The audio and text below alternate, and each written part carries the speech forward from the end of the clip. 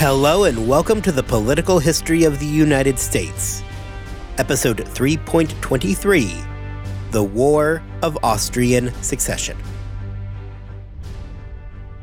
Last time, we spent our episode looking at the War of Jenkins' Ear. What had developed in the southern colonies was a stalemate with Spanish Florida.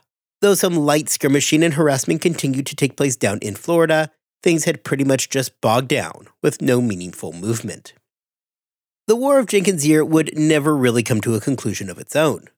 Rather, the war would be swallowed up by a much larger conflict. Okay, so what is that larger conflict? Well, in 1740, the Holy Roman Emperor and the ruler of the Austrian Habsburgs, Charles VI, died. Without diving into a complex series of treaties, this created something of a succession crisis in Austria. Now, the causes of the war do not really matter for us specifically, so just know that the Austrians had a succession problem. The other European powers had their opinions of who should succeed the now-deceased Charles VI. More than anything, this was really seen by those other powers as a chance to check the Habsburgs, and it was enough of a question that it was able to draw all the major European powers into conflict with one another. For our sake, the conflict that we really need to pay the most attention to is the fact that France and Spain found themselves allied with the German states, specifically Prussia, Saxony, and Bavaria. The British allied themselves with the Habsburg monarchy, the Dutch Republic, and Hanover. This means that Britain was now aligned against the French and her allies. If the War of Jenkins' Ear had been an attempt by the British to strike at the French through their Spanish allies, the thin veil was now gone. With the British becoming more active in Europe, France renewed their close pact with Spain with the Treaty of Fontainebleau, signed in October 1743. Spain and France were natural allies, especially considering that they both had Bourbon monarchs. The French had promised Spain that they would help them recover territory that the British had taken from them, with the biggest prize being Gibraltar. Now, key for our story is that the French had likewise agreed to help force the British out of Georgia, thus securing Florida. Britain was officially at war with France and Spain. Now, the Spanish part of the war, at least as far as it pertains to our story, is pretty much over, having become bogged down as a stalemate. As we are going to see, French promises to help the Spanish secure Florida by evicting the British from Georgia are never going to really materialize. However, despite a relatively dormant southern theater, war with France meant that the colonists, specifically those in New England, could turn their attention to what was becoming something of a pastime. Specifically, their eyes immediately turned to the north to French Canada. This is, of course, not the first time that we have seen the British colonists' eyes gaze to the north. William Phips had tried during the 1690s to capture Quebec, quite unsuccessfully. They would take another crack at Quebec during Queen Anne's War, and yet again fell short. However, now it was the 1740s, and surely the third time is the charm, right? Action in the North American War began when a small French expedition struck at a British fishing town in the northern portion of Nova Scotia. The French easily were able to overcome the rather moderate resistance offered by the British fishermen in the region. The men, following their surrender, were taken prisoner and moved to the French fortification at Louisbourg. In New England, there was a sense of shock regarding the attack. In fact, the attack seems to have taken place before anybody had sent the memo to New England that they were indeed at war with France. The official declaration of war did not come until early March, and Britain did not officially declare war back against the French until the end of March 1744. That small French expeditionary force had learned that war had been declared, and moved on the information towards the end of April, before the news had reached New England that they were at war with France. Regardless of the speed that information traveled at during the 18th century, New England was now very aware that they were at war. It follows that Nova Scotia was the target for the French. This is the region that had been previously known as Acadia and was captured by the British back during Queen Anne's War. This made it an important target for the French, who were extremely interested in recapturing their lost territory. The problem for the British, and a boon for the French, is that it isn't like Nova Scotia's defenses were world-class or anything. The region was not only weakly garrisoned, but it was also a population dominated by Frenchmen who were plenty happy to see an end of British rule. It had only been 30 years since they had been Frenchmen living in a French colony. This put colonial governor Paul Mascarene in a tough situation. Not only did he have a rather poorly defended colony to preside over, but he was dealing with a population that would have welcomed a French invasion with open arms. Sure enough, in August 1744, the French arrived with a combined Indian and French force. Hostilities with the Indians had already been increasing in the months prior. However, the French command was dealing with resistance from their Indian allies, who were opposed to leading a direct assault against the fortified Annapolis Royal. At the very same time, the British who were holding up in the fort themselves did not seem to be itching for a fight. When the combined force arrived, evidence shows that most of the officers under Mascarene would have been more than happy to surrender the fort and presumably the colony altogether. Outmatched, this probably was not the worst idea, considering that the men did not really seem keen on being slaughtered. To his credit, however, Mascarene held out and broke off meaningful negotiations. The posturing by Mascarene worked, and the British ultimately were saved when the French backed down. Okay, so why did the French decide not to recapture Annapolis Royal? After all, they were clearly in an advantageous position. They had the stronger force, support from a lot of the population, and even a lot of the British officers had absolutely no interest in picking a fight with the French. Yet the French suddenly packed up and just took off. Well, as it turns out, we have the governor of Massachusetts, William Shirley, to thank for that. Shirley had let it slip that the New England colonists were super busy planning an invasion of Louisburg. The question therefore becomes, was there actually a plan to take Louisburg, or was this Shirley making his play to relieve Annapolis Royal? When Shirley leaked the information, there was probably very little in the way of a plan to actually capture Louisburg. The colonists simply lacked the ability to do so. At least, that is what they thought at this point. Beyond that, it seems like it would have been an enormous breach by Shirley to leak out plans for what would have likely been a defining battle. The rumors, however, were clearly convincing enough that it got the French to abandon their position near Annapolis Royal and return to ensure that Louisburg remained properly garrisoned. This begs the next question of what is with the sudden British interest in Louisburg?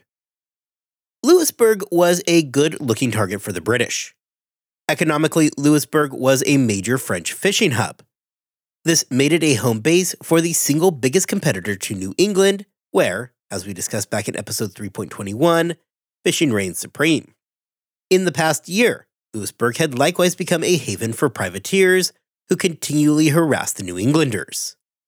Militarily, Louisburg is located at the entrance to the St. Lawrence River, so strategically capturing the fort could allow for the British to cut off supplies traveling via the St. Lawrence towards the ever-elusive target in Quebec. If you can cut off the primary supply line to Quebec, the heart of French Canada suddenly looks a whole lot more vulnerable. This is to say nothing for the fact that if the British are able to exert this much more control over the St. Lawrence River, it would make any future offensive mission against Quebec that much more practical. Therefore, while the attack that Shirley leaked probably did not exist, once everybody sat down and thought about it for a few minutes, well, suddenly it did not sound like such a bad idea after all. The New Englanders were basing their plans on a good understanding of Louisburg and its fortifications, harbor, and layout as well. The town had long been a major trading post, meaning that many New Englanders had traveled there previously. Louisburg lay on the eastern side of Cape Breton Island. Capturing Louisburg would give the English control over the main entrance to the St. Lawrence River, and hence the waterways into Canada itself. The town lay on the eastern side of the island, and itself featured a large natural harbor. The land side of Louisburg was well fortified with stone structure and earthworks. Well protected from an overland attack, the French quickly realized that it was going to be the entrance to the harbor that was the most logical spot for an invasion. The French, unsurprisingly therefore, viewed the entrance of the harbor as being the most critical place to reinforce. Towards the end of 1744, several of the prisoners that were being held in Louisburg were released and returned to New England. These prisoners would provide additional vital intelligence towards the fort's defenses.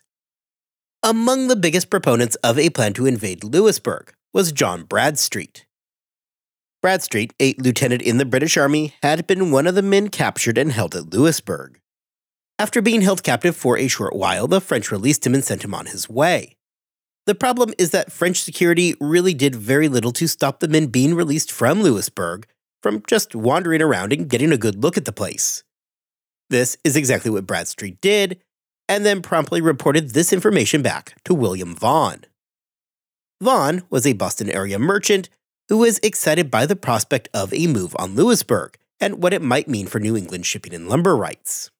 If the colonists could capture Louisbourg, Vaughan believed that there could be significant economic interest in those two areas that he was very economically involved in. Upon hearing from Bradstreet that Louisbourg might actually be vulnerable, the next move was to convince Governor Shirley that this was the thing to do. Through some effort, the two men were able to convince Shirley that not only was there a lot of opportunity that came with a capture of Louisbourg, but also that the mission was possible and that the British had an actual chance of success.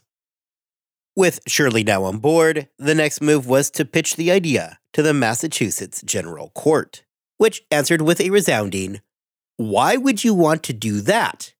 No, no, no." This reaction, while disappointing, probably was not a tremendous shock. In the last 50 years, there had been 2 attempts to invade Canada by New Englanders, with some help from the English. In both cases, the outcome ranged from a humiliating loss under William Phips and an otherwise lost cause during Queen Anne's War. The journey up the St. Lawrence had sputtered out and had left very sour tastes in the mouth of New Englanders, who looked at Britain's decision to leave them high and dry. Sure, they had captured Acadia during that war, but the target had been Quebec, and their troubles were for naught. The chance at a third bite at this apple just did not sound all that appetizing. Not to be deterred, however, it was William Vaughan, who decided that no was not an acceptable answer. After a few additional weeks, the General Court relented and agreed to the mission if the rest of New England would play along. Ultimately, an army of some 3,000 provincial troops from throughout New England were amassed for the planned invasion. It is worth noting that Governor Shirley took security very seriously here, and that he went as far as placing embargoes on the colonial ports. This is, of course, despite the fact that he himself had started the rumors that an attack on Louisbourg was imminent just the year before. Though there were some reservations, the British Navy under the command of Commodore Peter Warren was also in. Overall, the British walked in with a pretty impressive set of numbers. In addition to the 3,000 provincial troops, they enjoyed the backing of the British Navy. They put command of the mission into the hands of 2 men. You had Commodore Warren leading the naval forces, with William Pepperrell handling the provincial ground forces. Pepperrell, a popular figure, was the 48-year-old leader of the Maine militia.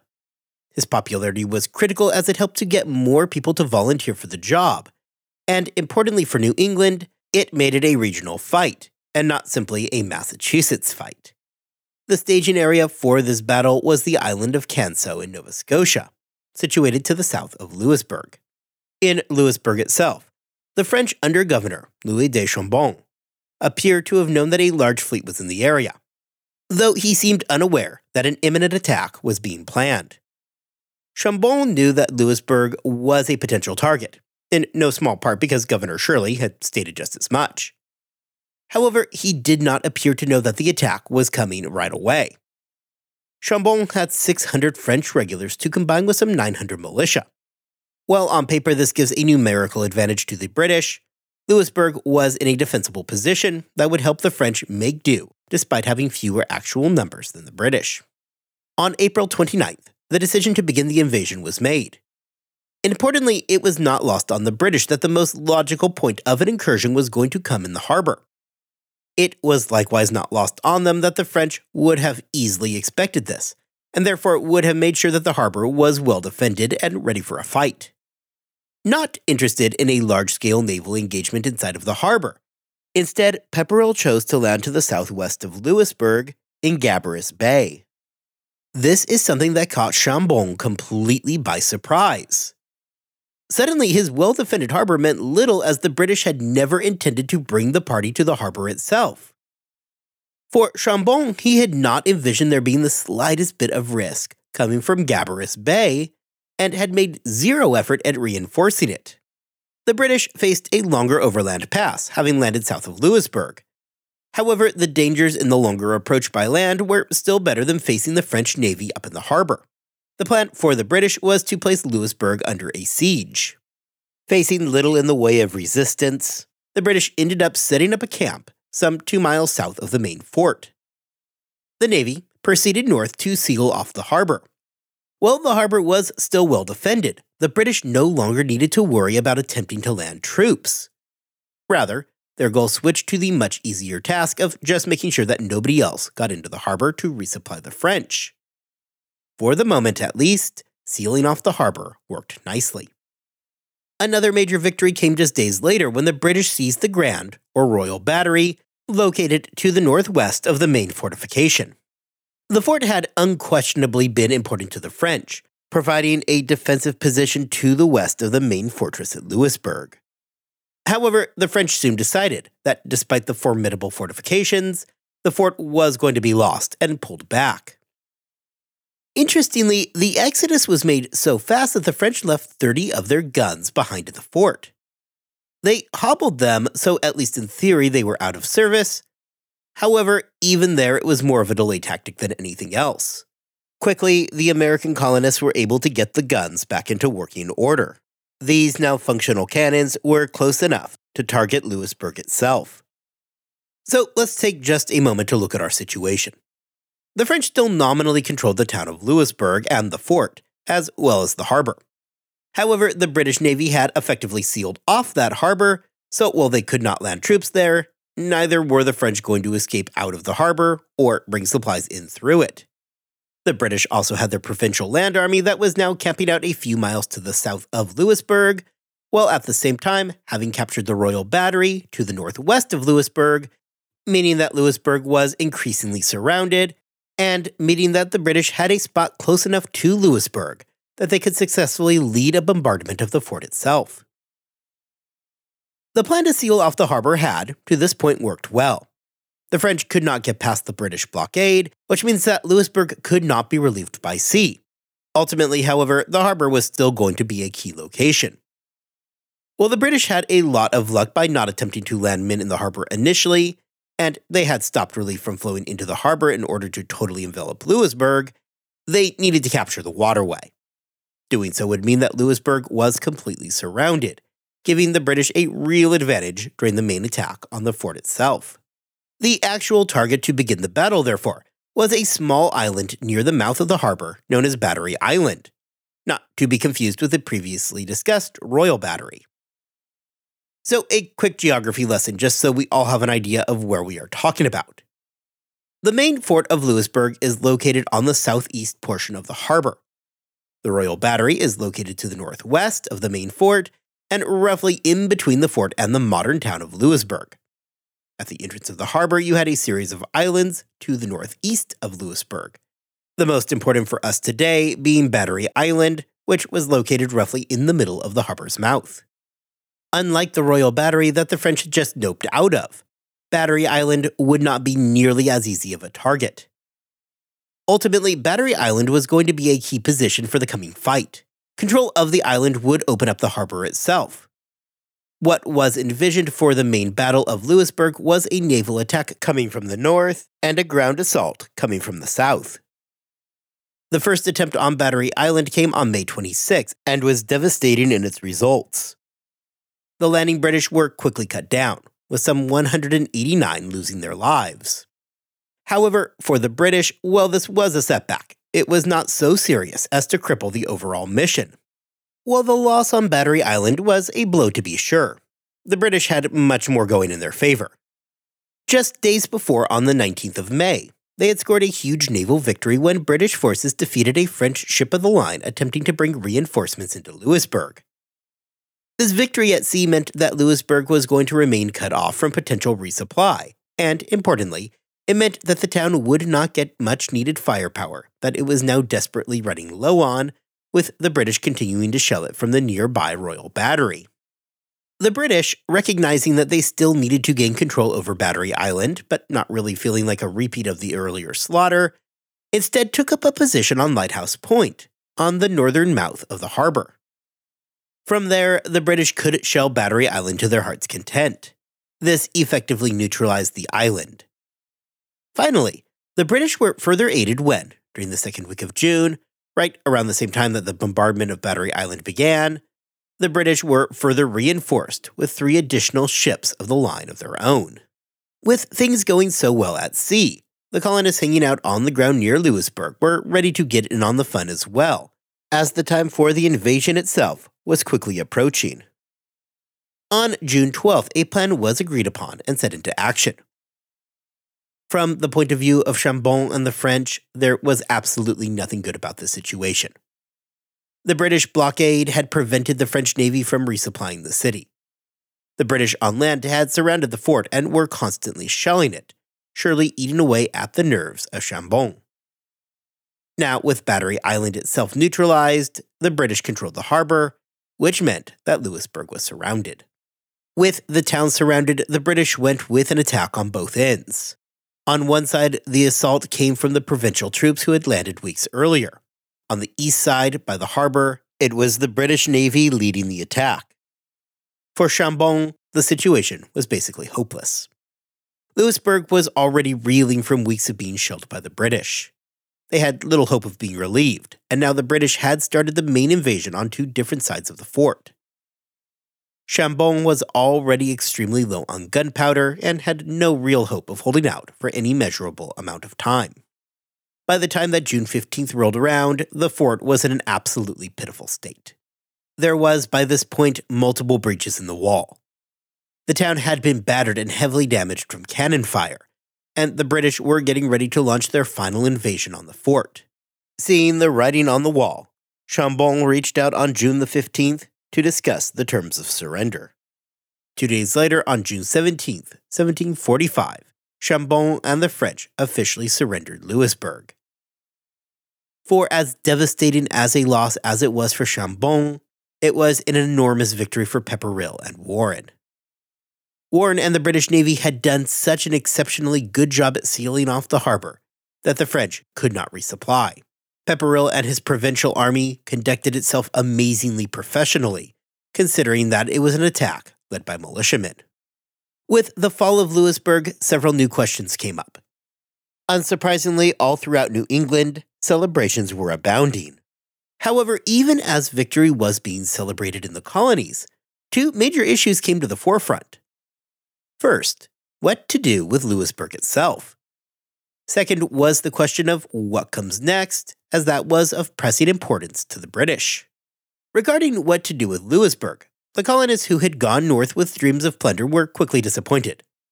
There would be no plunder in the city, something that led to a lot of angry New Englanders who viewed an opportunity to sack the fort as a prime motivator for them to join in the first place.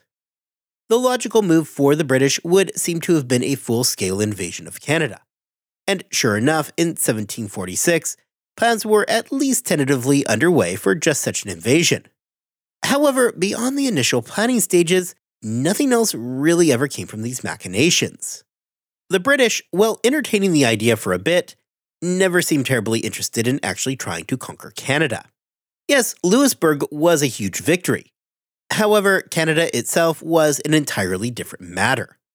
We have talked twice now about when the colonies have attempted to move on Quebec, and neither time did it go particularly well.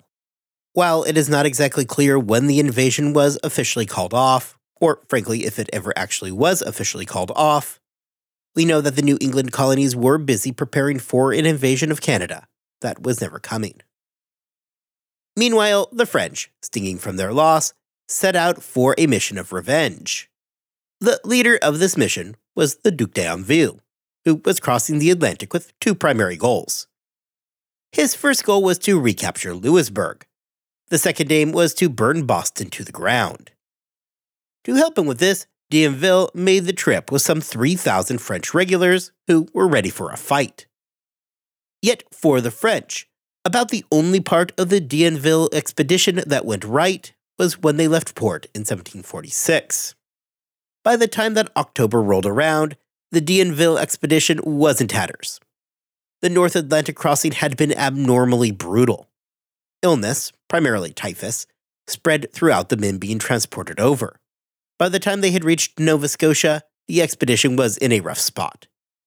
With so many men sick and dying, rather than launching any kind of an attack upon Louisbourg or taking any kind of retribution against Boston, the order of the day was merely to survive. D'Anville, wanting to get in on the fun, promptly died of a stroke. His replacement, Constantin Louis d'Estremesnil, fared little better and attempted suicide shortly after his arrival. His replacement evaluated the situation, realized that it was indeed a lost cause, and by the end of October the battered fleet was heading back towards France, with absolutely nothing to show for their efforts. Following the capture of Louisbourg and the failed French attempt to burn Boston, fighting largely becomes what we expect. Primarily, it was the native tribes that were now leading the offensive missions, as they all tried desperately to align themselves in a way that would produce the fewest future consequences. When tribes did attack the colonists, they followed largely in the same fashion that we have seen going all the way back to King Philip's War. It was quick hit-and-run attacks that avoided the dangers of a formal pitched battle. The biggest of these attacks came in Saratoga in upstate New York. Saratoga is located some 30 miles to the north of Albany, and it is going to be a place that we visit again next season, when it is the location of a major engagement of the American Revolution. However, in the 1740s, it was primarily a Dutch village. The village had little in the way of defenses. There was a delegated fort that could provide a minimal amount of refuge, though the fort itself was not actually garrisoned. Leaving from Crown Point, right off of Lake Champlain on November 9, 1745, French Lieutenant Paul Martin led a mixed group of approximately 500 Indians made up of Iroquois, Huron, and Abenakis, amongst others. By November 14th, they had reached their point only a short distance from Saratoga. Right around midnight, the group assembled and moved on the town.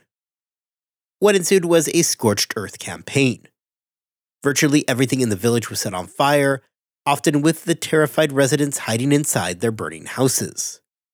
By the time that the fighting was over, many colonists lay dead inside the rubble of their own homes. 109 additional had been taken prisoner and were marched back to Canada, and the village had been nearly completely destroyed. These attacks continued for months, and once again the frontier became a very dangerous place for colonists to be. In Pennsylvania, the frontier became so dangerous that there was considerable concern that an invasion was coming. However, the Quakers, being pacifists, did little to ensure their own defense. A few weeks ago during episode 3.20, we discussed that it was Benjamin Franklin who would wind up organizing a militia for the defense of the colony, much to the considerable consternation of the colonial leadership. It was this incident that pushed Franklin to take such drastic actions. During the early winter of 1747, the northern portion of Nova Scotia fell to the French, forcing the British to retreat back towards Annapolis Royal. However, like the British some years before in Louisbourg, that is as far as the French would make it. By the time that 1748 rolled around, everybody was very, very tired of fighting. As is so often the case, after a few years of warfare, everybody remembers that war was expensive, both in terms of human life and money. With negotiations beginning between the warring powers in April 1748, they would conclude with the Treaty of Aix-la-Chapelle in October 1748. Putting aside the settlement in Europe and focusing solely on the events in North America, the treaty was a devastating blow to the British colonies. Everything that they had captured during the war, including Louisbourg, was going to be returned to the French. The outcome was one of status quo antebellum, with everything going back exactly as it had been when hostilities began. While some merchants in New England celebrated the return of a lucrative trade with France and Louisbourg, many others viewed the situation as a betrayal. New Englanders had fought hard for Louisbourg. They had died to capture it. And now Britain was just handing it back to the French? colonists in America looked at the situation as though the British had yet again failed to recognize the potential that the American colonies possessed, as well as the dangers that they faced. The events from King George's Wars, which is what the wars of the 1740s are referred to as, would help remind everybody that Britain and her North American colonies were not exactly on the same page. The treaty that had ended the conflict was one that again showed that the real importance for the British was affairs back on continental Europe, and not what was going on in the colonies. We again see that the colonies were viewed as a proverbial backwater, and that while the profits they created were great, their interest was clearly secondary to the interest of those living in Europe. It is also important to consider that much of the generation now feeling anger towards the crown would still be around in 28 years, in 1776. Not that the events of King George's Wars put the colonies on a path to the Revolution. The situation is much more complicated than that, and we still have many steps that we are going to need to go through before we get to the Revolution. It is the French and Indian War that is often seen as the prelude to the American Revolution. However, the wars of the 1740s can be looked at as a prelude to the French and Indian War, and therefore are the prelude to the prelude.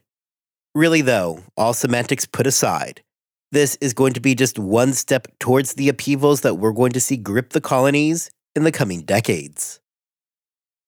Next time, we are going to return to a topic that we have not talked about in a very, very long time. Specifically, a conflict between the French and the British.